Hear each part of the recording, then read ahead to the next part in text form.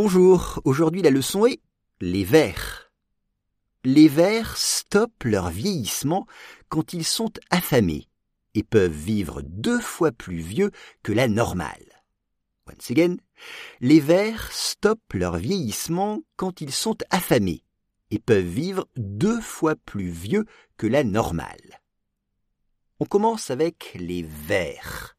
Les vers, worms. Exemple, pour aller à la pêche, il me faut trouver des vers de terre.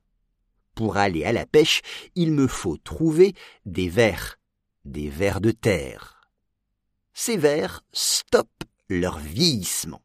Alors, stop, c'est le verbe stopper avec 2 P. To stop, c'est-à-dire arrêter.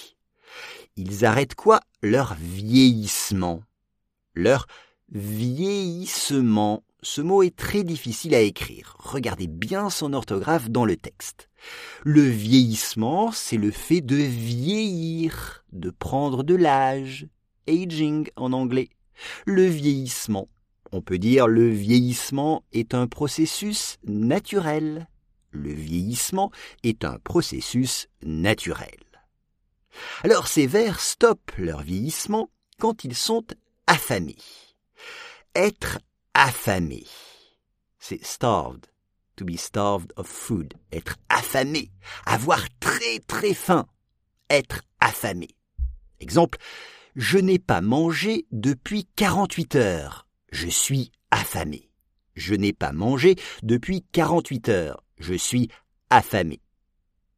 Ils peuvent vivre, they can live, ils peuvent vivre 2 fois plus vieux. 2 fois, c'est twice, 2 fois. 2 fois plus vieux. Exemple, 2 fois plus vieux. Par exemple, excusez-moi, si j'ai 10 ans, quelqu'un de 2 fois plus vieux que moi a 20 ans. Si j'ai 10 ans, quelqu'un de 2 fois plus vieux que moi a 20 ans. 2 fois plus vieux. 2 fois plus vieux que la normale. La normale, c'est la situation banale. C'est ça, la normale, la situation normale.